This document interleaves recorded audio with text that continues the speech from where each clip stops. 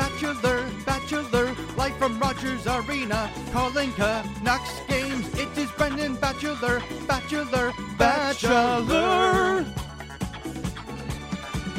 8:02 on a Tuesday. Happy Tuesday, everybody. Halford Bruff, Sportsnet 650. Halford and Bruff in the morning is brought to you by the Dilawri family of Acura dealers. Experience the Dilawri difference today by visiting your nearest Dilawri Acura dealer today. We are in hour 3 of the program. Brendan Bachelor, play-by-play voice of the Vancouver Canucks, is going to join us in just a moment here. Hour 3 is brought to you by Campbell & Pound Real Estate Appraisers. Trust the expertise of Campbell & Pound. Visit them on the internet at campbell-pound.com today. We are coming to you live from the Kintec studio. Kintec, Canada's favorite orthotics provider, powered by thousands of 5-star Google reviews. Sore feet, what are you waiting for? Kintec, that's what you're waiting for.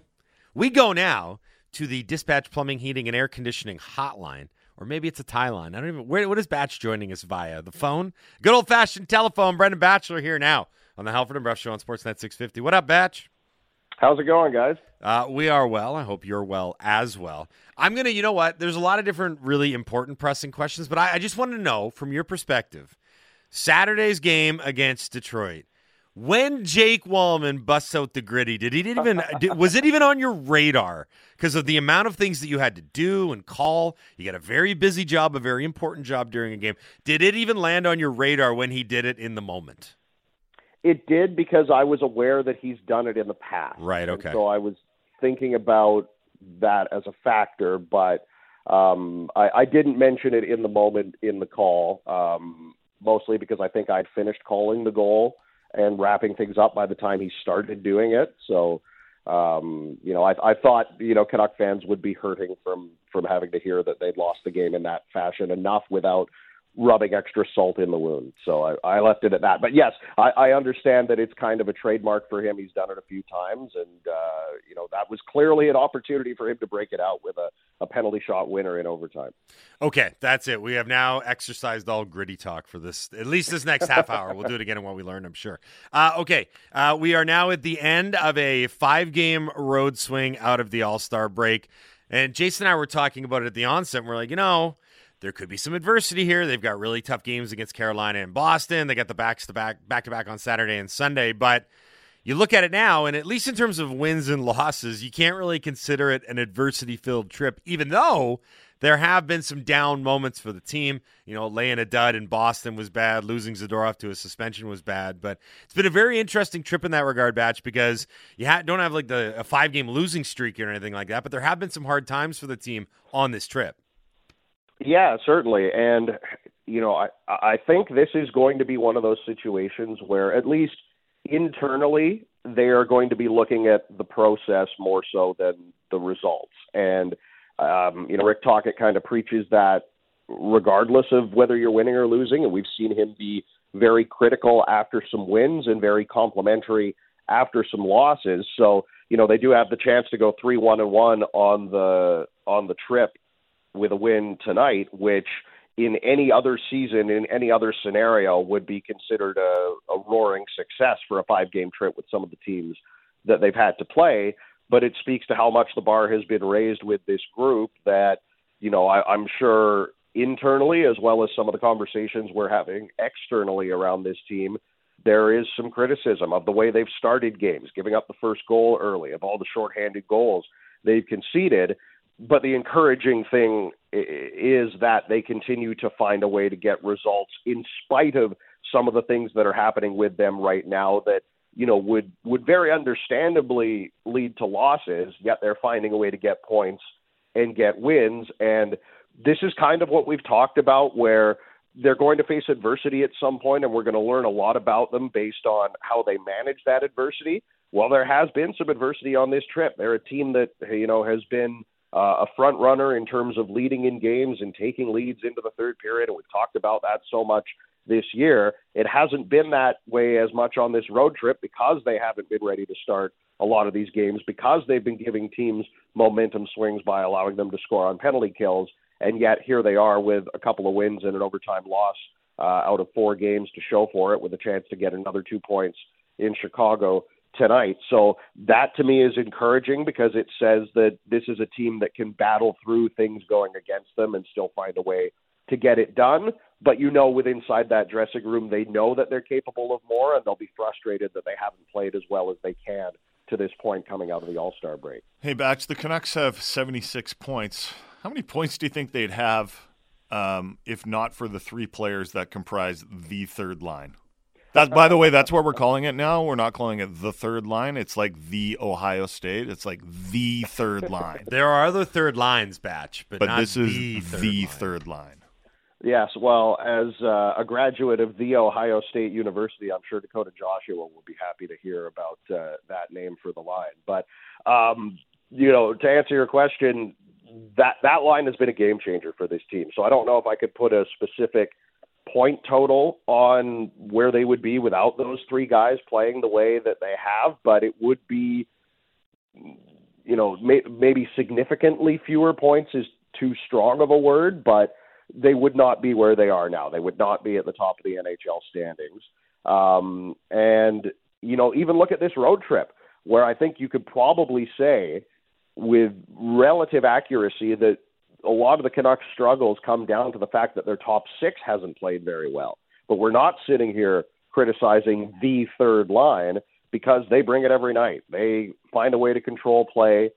Even when they're not generating offense, they're still a difference maker. And that's something that Rick Tocchet talked about earlier in the season, in relation to Connor Garland specifically, because, I think it was maybe in November, there was some conversation about how he wasn't producing very much and his numbers were down.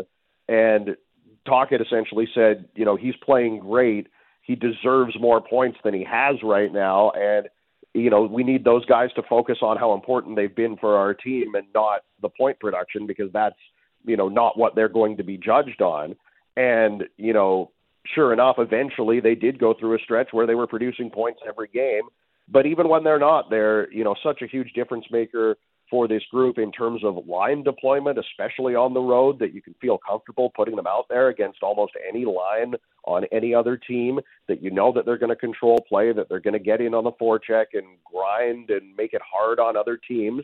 And that oftentimes we see in game sets up the top six for success, because the third line will get the puck deep, will grind, will tire the other team out, they'll hem them in, they'll get a change, and that's where the top players get to come out and work their magic and generate some offense and create opportunities. So they've been absolutely integral for this team, and there's no way – look, I wouldn't have predicted that the Canucks would have 70-plus points at this point in the season anyway coming into the season, but if you said that a big part of them being as successful as they have been would be that Blueger, Joshua, and Garland come together and are this tremendous line that allows them to tilt play, I would not have believed you, full stop. So full credit to those guys for finding some chemistry and continuing to play consistently.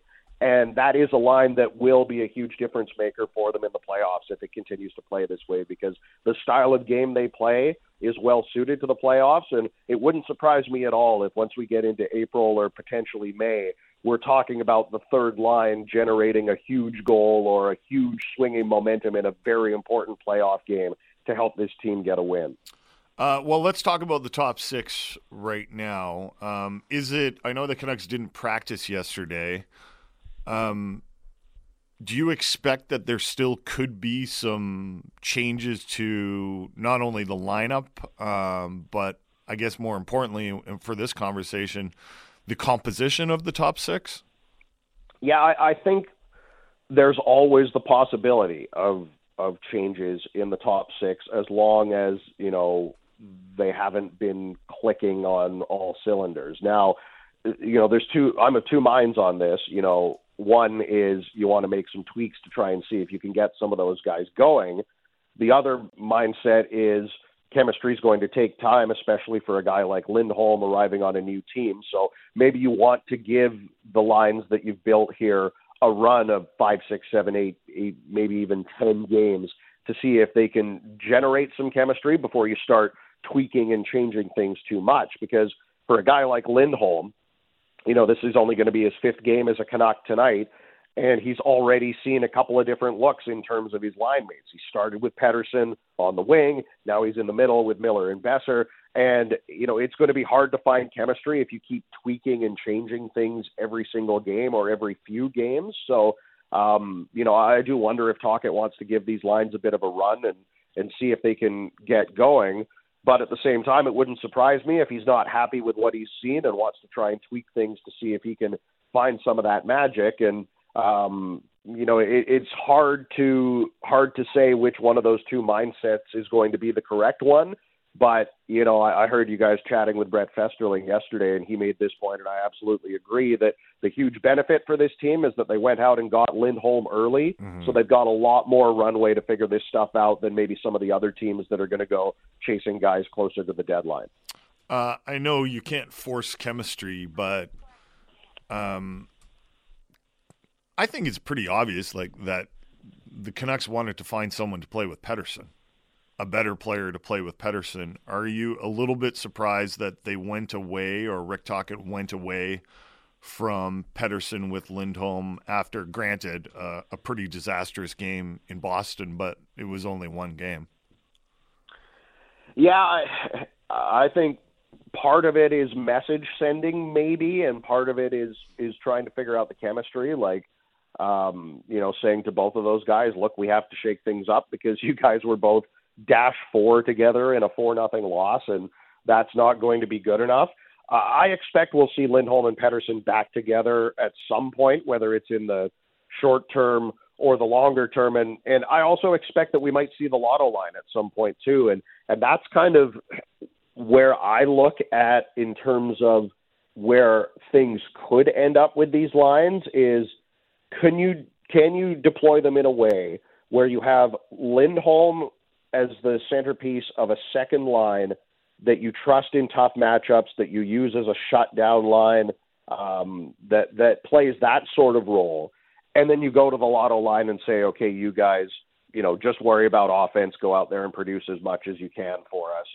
And that's something I'd like to at least see them try before the end of the regular season, because of that stretch where the Lotto line was so good together, and the possibility of being able to recreate that while now having someone that you trust as a second line center that can play in some of those tough matchups. But, it remains to be seen how patient they are with the way things are now. It remains to be seen what they look at for Pettersson. To be honest, it remains to be seen if they don't have more moves coming in terms of trying to add players up their lineup that could make a difference. So, long way of saying yes, I think they do need someone to play with Pettersson. I think Lindholm could still be that guy, but there are a variety of options for them there, and I would imagine they'll exhaust a lot of those options before we get down to the stretch run and into April. I know you don't want to take any team lightly in the NHL, but the Chicago Blackhawks are not good, and they can't score. The Canucks called up Jet Wu. Is there any chance we could see Jet Wu? Maybe if you're the head coach, you're like, I think our lineup needs a little bit of juice to it, maybe. Could this be a night where you could see the debut of Jet Wu? Yeah, the way I look at it is you've got one game left in a road trip, and granted, you only have 6 healthy defensemen, so you do want another body in there in case something goes wrong. But we'll find out based on what happens at morning skate and hearing from Rick Tocchet later this morning. But, to put Soucy on IR and call Wu up and fly him out to Chicago for nothing, that maybe that's what they're doing. Maybe they're just saying we need some insurance. We'll get the kid up. We'll give him a reward of some NHL money for a few days because of how well he's played this year, and we'll let him take warm up and get a taste of that experience. But to me, if you're going to bring him out to Chicago, you're playing the Blackhawks. He's had a good year. You had to play Friedman and Juleson together on your third pairing the last game anyway. Why not throw him in the lineup, give him a chance? He's going to be excited. Maybe he brings some energy to the rest of your roster. Why not play him? So we'll see if that's the mindset that they have as well, and I'm sure Rick Tocchet will talk about that in a few hours here when they're on the ice for morning skate. But that's how I would look at it, is why fly him to Chicago for nothing? Why not give him a chance to get into the lineup and a reward for a really good season that he's having down in Abbotsford? Yeah, I agree, Batch. I really hope that's the thinking as well, because I'd like to see him play tonight. I know you got a lot on the go, including the game tonight, so have a good call. Best of luck with everything. We'll do this again next week. Sounds good. Thanks, guys. Have a good one. Yeah, thank you. That's Brendan Batchelor, play-by-play voice of the Vancouver Canucks here on the Halford and Bruff Show on Sportsnet 650. A reminder, you can hear Batch on the call tonight, 5:30 puck drop from the United Center in Chicago. And another reminder, pregame, postgame, all right here on Sportsnet 650. You know, it was a sneaky funny moment in Rick Tocchet's postgame avail after the Capitals win was when he was asked about Nils Höglander only playing 11 minutes and 54 seconds. He was like, what?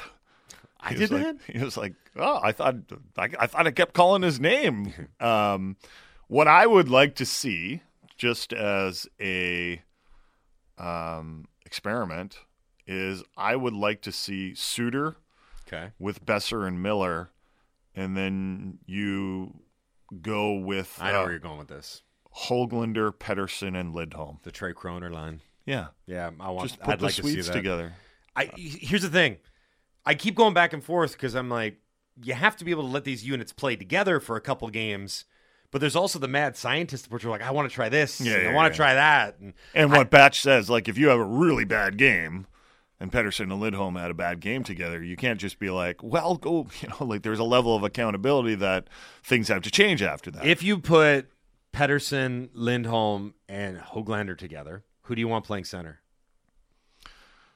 That's a good question. I don't know. I think Lindholm gets the first period, Petey gets the second, and if just things aren't going great, like how much have you played center, Hoagie? I think my knee-jerk reaction would be have Pettersson as the center. Because that one game where he Lindholm started as a winger on Pettersson's line, I actually think that might have been the best that he. It's a 4-game sample size. I'm not freaking out, so just chill. Nobody's freaking out. Nobody's freaking out. But I think he looked good there. At the same time, I'm like, is it maybe more pragmatic to run it back with Lindholm playing with Miller and Besser and give him another shot at it? Didn't look great, but that's okay because it's really the first time the three of you have played together in that type of environment. I don't know if there's enough speed on that line. And that's a legitimate concern. Yeah. But I just don't know how – I'm not an NHL head coach. I only play one on the radio. I don't know. I don't know how much runway is adequate, right? Yeah. I mean, anyone that's coached at any level, when you're forced to make decisions about playing time and deployment, it can be, like house league 10-year-olds. You're still – it's an age-old question. It's like, do I give them time to figure it out? Yeah. Or do I say, okay, enough's enough. We got to try something different for the betterment of the team. Right now, the beautiful thing about the Canucks, especially in tonight's game, you can play with your food a little bit. You can. I hate saying it out loud. All due respect to Luke Richardson and the collection of fringe NHLers and, quite frankly, AHLers that the Chicago Blackhawks have. Yeah. You're at the end of a trip. You are going to be fine with your record. You've got a chance to play Jet Woon. You got a chance to play around with your lineup a little bit because you probably will be able to manufacture some sort of result against, and shockingly, not the lowest scoring team in the NHL. They're the second lowest scoring team. Who's the lowest scoring? The Sharks. Really? Somehow the Sharks have fewer goals than the Blackhawks. Now, if you go back and look at the first part of the season, when Bedard and the rest of the guys were playing, the Blackhawks actually had some fairly high-scoring games. Yeah, I guess that. They were playing a little bit more river hockey, as Rick Tocchet likes to call it. Now it's just, I don't know what it is, mud hockey, I suppose. Do the Sharks, have they put some guys on LTIR? Thomas Hertl. Oh, okay. Yeah. So he will not be traded at the deadline. That's one of those ones where it's like, my knee's aching, and they're like, do you want to go on LTIR? He's like, yeah. That sounds like a good idea. Yeah, I do. Yeah, I do. And then everyone's happy because they don't have to do anything, really. Okay, what we learned, I want to do one because it took a while, actually, in his rookie campaign, but we finally got the quintessential Victor Wembanyama performance last night in the best game of his young NBA career. It took up approximately until game 50.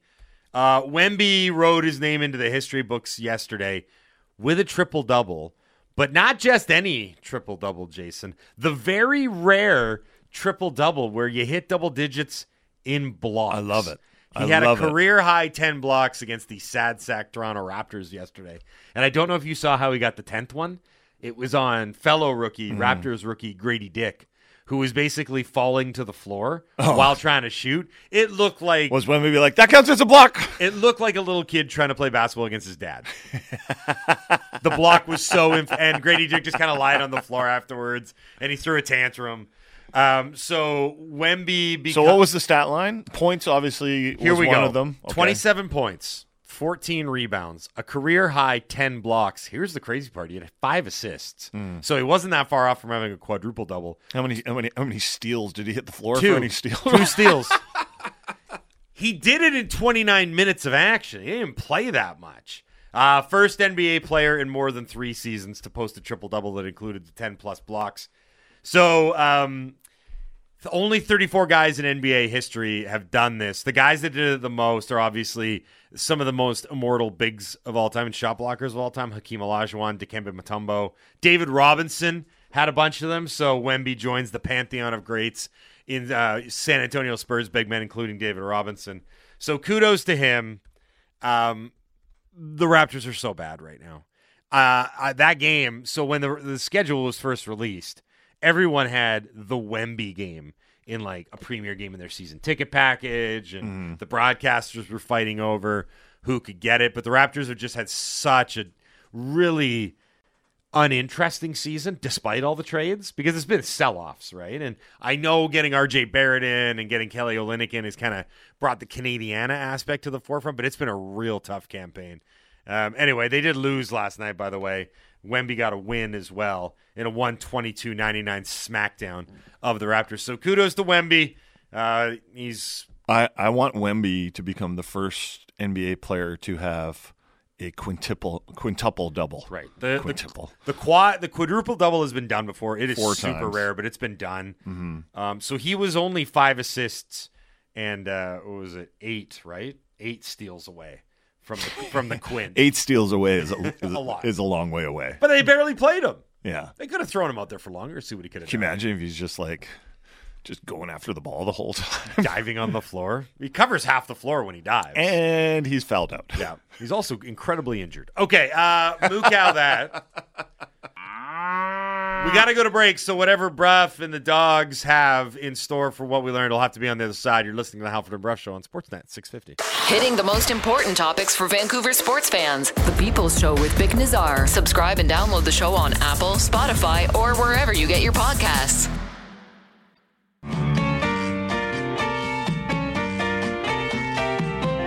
Now for my favorite part of the show. What's that say? Talk to the audience. Oh, God, this is always dead. It's what we learn time. It's what we learn time. It's what we learn time. On the show. 8:31 on a Tuesday. Happy Tuesday, everybody. Halford Bruff, Sportsnet 650. Halford and Bruff in the Morning is brought to you by the Dilawri family of Acura dealers. Experience the Dilawri difference today by visiting your nearest Dilawri Acura dealer today. We are in Hour 3 of the program. It is what we learn time. Hour 3 is brought to you by Campbell & Pound Real Estate Appraisers. Trust the expertise of Campbell & Pound. Visit them on the internet today.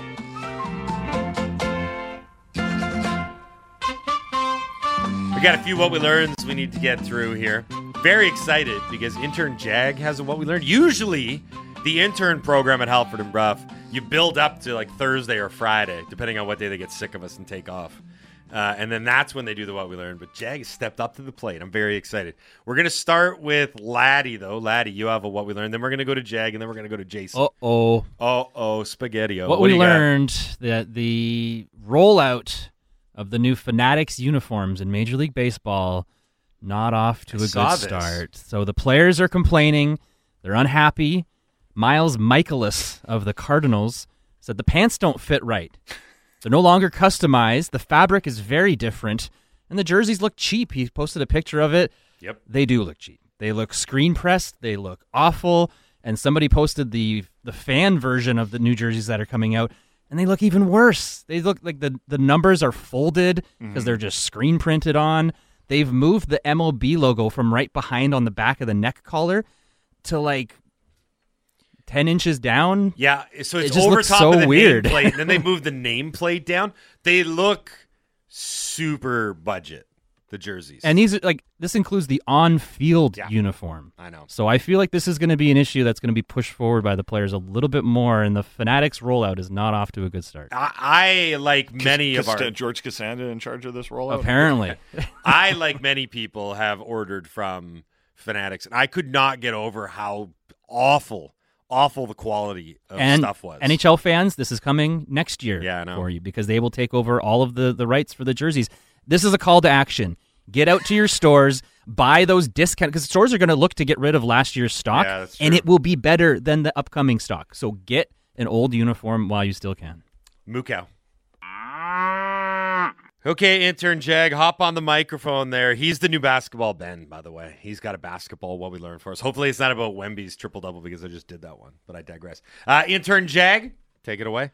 So what we learned is that the Phoenix Suns are finalizing a deal to sign Thaddeus Young, and this is someone who spent the past 2 seasons with the Toronto Raptors as well.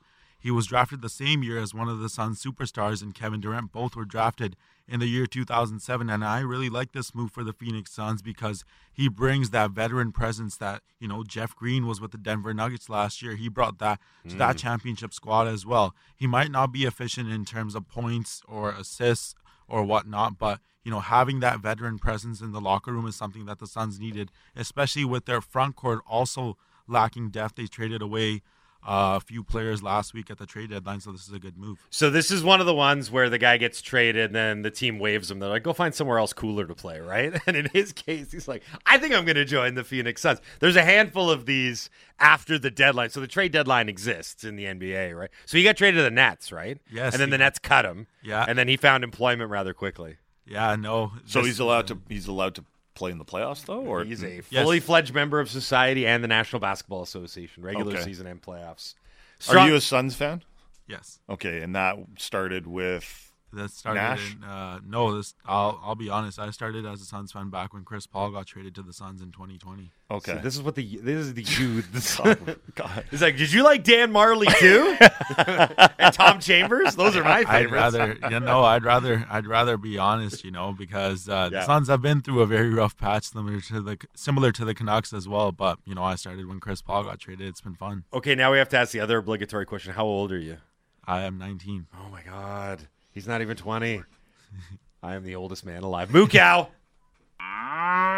Speaking of old men, Jason Bruff has what we learned. The Suns are in the sad club, aren't they? Yeah. They've never won a title. Nope, they've been close. They have been close. I've got some sad news, but I still wanted to pass it along.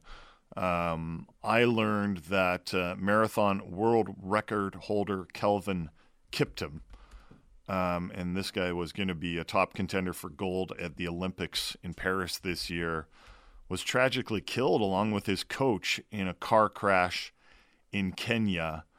And the Kenyan president said in a statement, he was only 24. Kiptum was our future. And the age of 24, when it comes to distance runners, there was another Kenyan Kenyan runner, Sammy Wanjiru, who won gold in Beijing, who died in different circumstances when he was 24 years old. If you want to read about that, it's, some people say he committed suicide. Others say he was murdered. It all developed after a domestic dispute. But also Prefontaine was 24. The runner out of Oregon was 24 when he was killed in a car crash. But this Kelvin Kiptum young man was an incredible talent in that he broke the world record in the marathon in only his third appearance in an elite marathon. Yeah, he's the only person in history to run a marathon in less than 2 hours and 1 minute. And of the seven officially, and of the 7 fastest marathons recorded in history, Kiptum had 3. Yeah, and he was. It's really sad when you go back and read some of the quotes. He was really excited for the year. He said the Olympics is in 2024. I'm going to be happy to compete in the Olympics and secure maybe gold. And I think in the world of marathons, like everyone is waiting for the first officially sanctioned sub 2 hour marathon, which to me is just like incredible. Yep. That anyone can do that. I've actually seen things where they will put like good athletes, but kind of like average Joes on a treadmill at the pace you need to run at. There's a sprint for most the normies. Yeah, it's yeah. Full on. In order to break that record, and most people get literally thrown off the treadmill. Mm-hmm. It's going so fast. Yep, the pace is incredible. It's like you have to sprint for 2 hours, where most of us couldn't do it for 20 seconds. So we're not going to moo cow this because that's sad news, but we are going to start printing out some submissions into the Dunbar Lumber text line at 650. Dunbar Lumber with 3 stores to serve you in Ladner on Bridge Street, Dunbar Lumber Express at Ladner Center, or Beatus in Vancouver. Online at dunbarlumber.com. What we learned Humanoid Editions is brought to you by Get Fire Plan. Protect what matters most with comprehensive fire safety plans, monthly audits, and risk mitigation. At $200 off, visit them online at getfireplan.com. Oh my God! We're having a fire! Plan. Sometime the administrative nonsense works against you. This is one of those times. Couple people texting this one in, hashtag WWO what we learned. Morgan Riley's in-person hearing is now no longer an in-person hearing, but it's not because it got knocked down to the level of just a phone call. It's a snow day in New York. There's a snowstorm hitting New York. So it's got to be on Zoom. We got to see faces. Right. So, by the way, I just wanted to clarify this because I wasn't even aware of this. It's like the overtime rules in the NFL and the playoffs. I did not realize that just because you have an in-person hearing, it's not like you have to have a minimum of 6 games or more. They can still suspend you. Well, they can suspend you not at all. They just want to give you a stern talking to. But they want to have the option available. The option. So this is an option. This is still an in-person hearing, but it's being done via Zoom. But it'll have all the implications. Okay, everyone make their predictions. I'm going 5. I'm going to say 6 because I think that's why they had the in-person hearing. They're going to let Grieg cross-check him in the neck. In a very rare ruling. Yeah. Laddie's going to go with $1. Yeah. 5.5. No, I was going to go 6. So Halford stole my answer. You're going 6. Like I think it's possible they go 4. It is possible. I can see it. I mean, anything is possible, as Kevin Garnett once said. But I got a feeling that the reason Anything's possible. Anything's possible.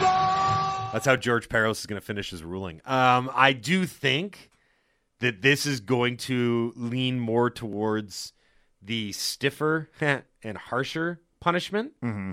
Because the only good take that I've heard so far, and I apologize for not remembering who wrote it in the aftermath, but they were saying that traditionally there has been an element of the immediate revenge and the punishment that goes along with that.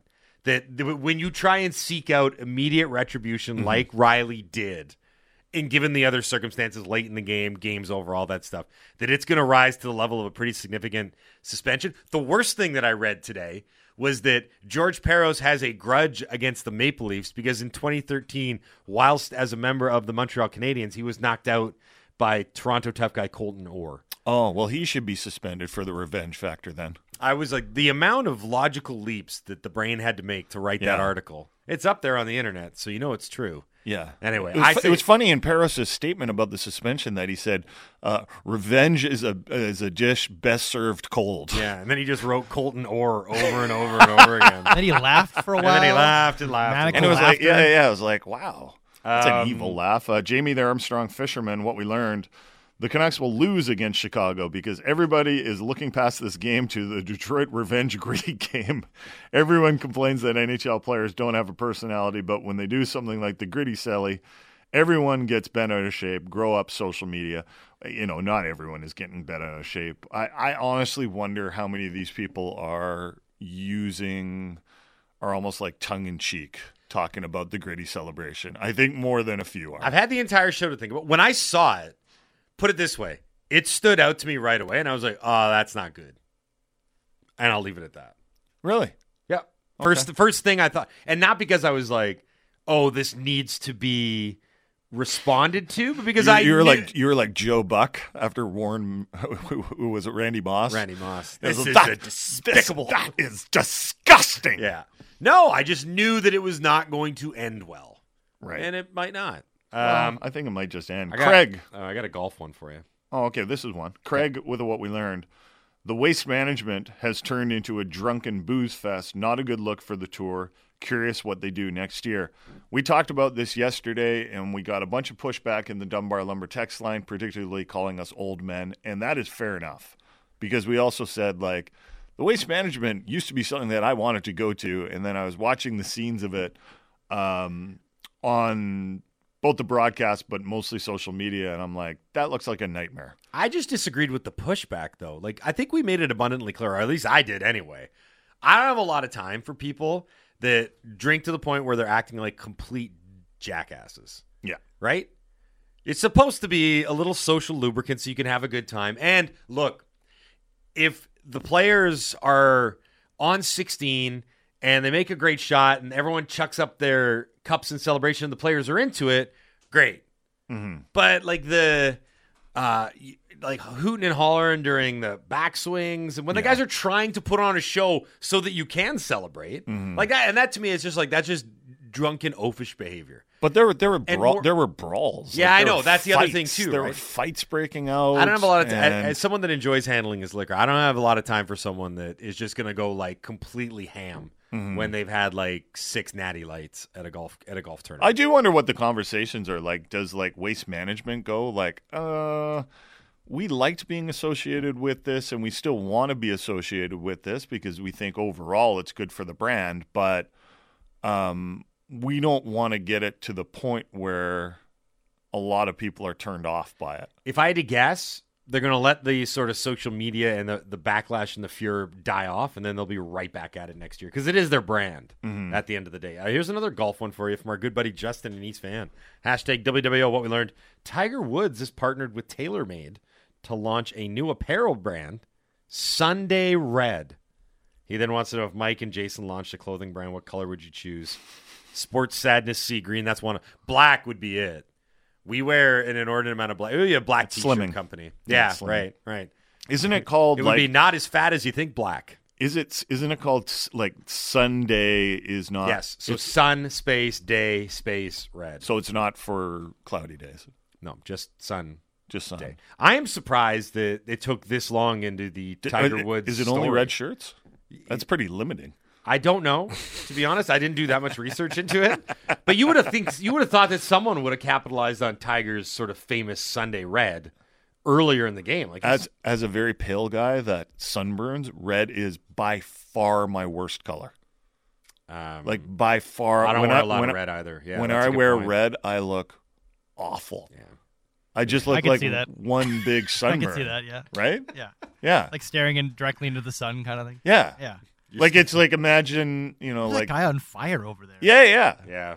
So I don't wear I although, I don't really have a shirt that I wear on the final round of big golf tournaments cuz I've never been in one. That's another key part of this. A lot of guys are like, I don't wear red to golf. I'm like, you're also not a competitive golfer. Like, you can wear it anytime you want. No one's gonna think you're insulting Tiger Woods. Leaf, hashtag WWO, what we learned. The Gritty is a poor consolation for not having Quinn Hughes on your dance card to the 2018 draft. Yeah, I was going to extrapolate. How many ways can we extrapolate this out?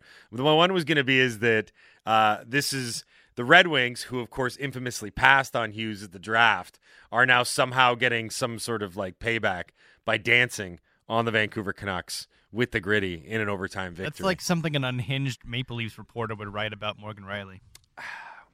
Toronto has not done itself any favors these past 48 hours. No, they're not helping their image. Not helping anything involved with.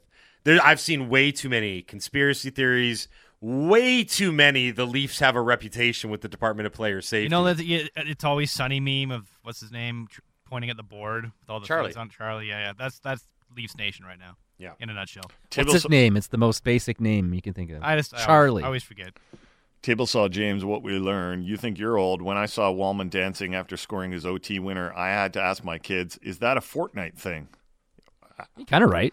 Kind of right. And then I would be like, what's Fortnite? Second question, please. I like Todd has bad takes text. George Peros will do the gritty after suspending Riley for 6 games on Zoom. That would be an inappropriate response. Would it be inappropriate? Did George Peros just do the gritty? Iron Blair with what we learned. In Kyle Shanahan's playoff games, his teams have been outscored 68-12 in fourth quarter and overtime.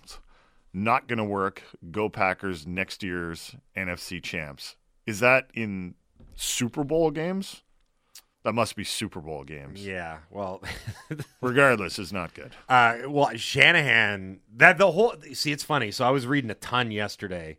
The Athletic, the guys that they have covering the 49ers at the Super Bowl, like Tim Kawakami and some of the other guys from the Bay Area, are really good writers. And all they really said was, you have to, take pride in the fact that Shanahan has got them to 2 Super Bowls in 4 years, which is an extremely difficult thing to do. Mm-hmm. He's done it with 2 different quarterbacks, not exactly heralded quarterbacks either, right? Brock Purdy was the last pick in the draft. But he was the OC for the Falcons too, right? Yeah. But there was also some talk about that being more on Dan Quinn as the head coach and Kyle Shanahan as the OC, right? Anyway, point being, the articles that were coming out of The Athletic were, how many more shots do you realistically get at it? Because so many things happen in an NFL season. For example, Dre Greenlaw, a borderline all-pro linebacker, tore his Achilles running onto the field. Like, things happen all the time that change the trajectory of your team. I mean, remember when Brock Purdy did his elbow against the Eagles, and then all of a sudden it was Christian McCaffrey playing quarterback? Like, things happen. So you can't just say, well, they got a good team, they got a good run, and they'll get back there, because it's so incredibly difficult to get back there, and so many things can get in your way. But for now, Brock Purdy has got to be a net positive for them, given his salary. He's 24 years old. He makes like, no money whatsoever. Like $5 an hour. And he can't make more than that, right? Yeah. He's like, you're stuck at this wage. No, I'm like an intern here. No, they will have a decision to make once he's owed that big contract. Mm-hmm. But for now, I imagine they're probably just going to try and run it back and try again. Like it's not all the pieces. They could have won. Well, yeah, they were up by 10. Yeah, and they blew it. Here's Kurt with what we learned. We referenced this earlier on the Wyshynski call. Go back and download the Hour One podcast if you want to hear it. So ESPN's got this thing. It's the positional rankings. It's 10 active players and then 10 front office executives. They put together a ballot of who the best guys are at their positions, which I thought was a pretty cool exercise. So Kurt points out that Quinn Hughes finished as the second best defenseman in NHL in terms of voting, but there's a general manager in the NHL that doesn't think Quinn Hughes is a top 10 defenseman in the NHL. It's Alvin. He's playing 4D chess. He's thinking about that next contract. Could you imagine? He lets it slip. He's like, it was me. No, by the way, the one guy that a lot of people were shocked by that didn't make the list in terms of balloting, not a top 10 defenseman, the only defenseman taken before Quinn Hughes in that draft class, Rasmus Dahlin, didn't make the list, and he was on it the year prior. So it's also, if you want to go read the list, because it's quite good. So Hughes is in that rarefied air that you would expect with Cale Makar, Miro Heiskanen, and Adam Fox. And then you can go down the list, and there's a couple veteran guys in there. Roman Josi made it in the top 10. Drew Doughty made it in the top 10. But yeah, the major exclusion this year was Rasmus Dahlin. Who is the favorite right now to win the Norris? Hughes, but not by a lot. Yeah, in terms of ESPN also does the voting. They do their awards updates, right? So Hughes, I mean, Hughes and Makar, is it not? It'll be the two names down at the end. It's a Hughes and Makar race. Yeah, with Noah Dobson might be like, well, there's a bunch of guys. Dobson, Hedman's having a really good year too. Yeah. Well, in terms of point totals, who's the other guy you were talking about? Well, the top 4 in terms of best active defenseman. Heiskanen won't get it because he missed a lot of time this year. Adam Fox was the other guy. Okay. From New York. You know who's got the best plus-minus among defensemen? Quinn Hughes? Philip Hronek. Really? Plus 35. Yeah. I mean, I guess that shouldn't come as that big of a shock. The Canucks are like plus 53, are they not? What do you mean plus 35 at this point in the season? Like, I feel so good. You know what? I think our show should be the one that brings plus minus back as a relevant No, please. No. Yeah. Then you're going to start with goals against average. Why not? This nonsense. No. And, of course, the third best defenseman in the NHL is Gustav Forsling, followed by Dylan DeMello and Brandon Carlo. See? It brings other defensemen to light that we don't talk about enough. We need to do goalie wins. No. I want to go into all the archaic stats. No. Yeah. And goals against average. The NHL used to give out a trophy for the best plus minus, you know. Mm-hmm. They still give one out for the best goals against average. I know, that's kind of dumb. But It used to be the Bud Light plus minus award. It was great. Wait, what? Yeah. Really? Yeah, go back and look at it. This. I think Jeff Schultz of the Washington Capitals won it one year. What? How long did this happen? It was just a can of beer. They're like, here you go. Was it just one season or was this? No. It was around for a while. Do you have to shotgun it? Is there a rule? Plus minus is a unfairly maligned stat. Why are there teeth marks on this trophy? There was beer inside. All right, we're up against it for time. It's been another fun show. The Canucks are in action tonight. I like this. And you know what? Bring back RBIs. Yeah, like we need some old school RBIs, stats. runs batted ins, plural. You kids are gonna do your gritties. Yeah, especially bring them back for the Jays. I.e., learn how to get more of them. Yeah, can you get some guys across the plate? Please? That I agree with. Okay, we got to get out of here for today, but we will be back tomorrow to look back on a game against the Chicago Blackhawks tonight at 5:30. A reminder, pregame, postgame, actual game, all right here on Sportsnet 650. For now, though, we got to go. Signing off, I have been Mike Halford. He's been Jason Bruff. He's been A-Dog. He's been Laddie. He has been Intern Jag. And this has been the Halford and Bruff Show on Sportsnet 650.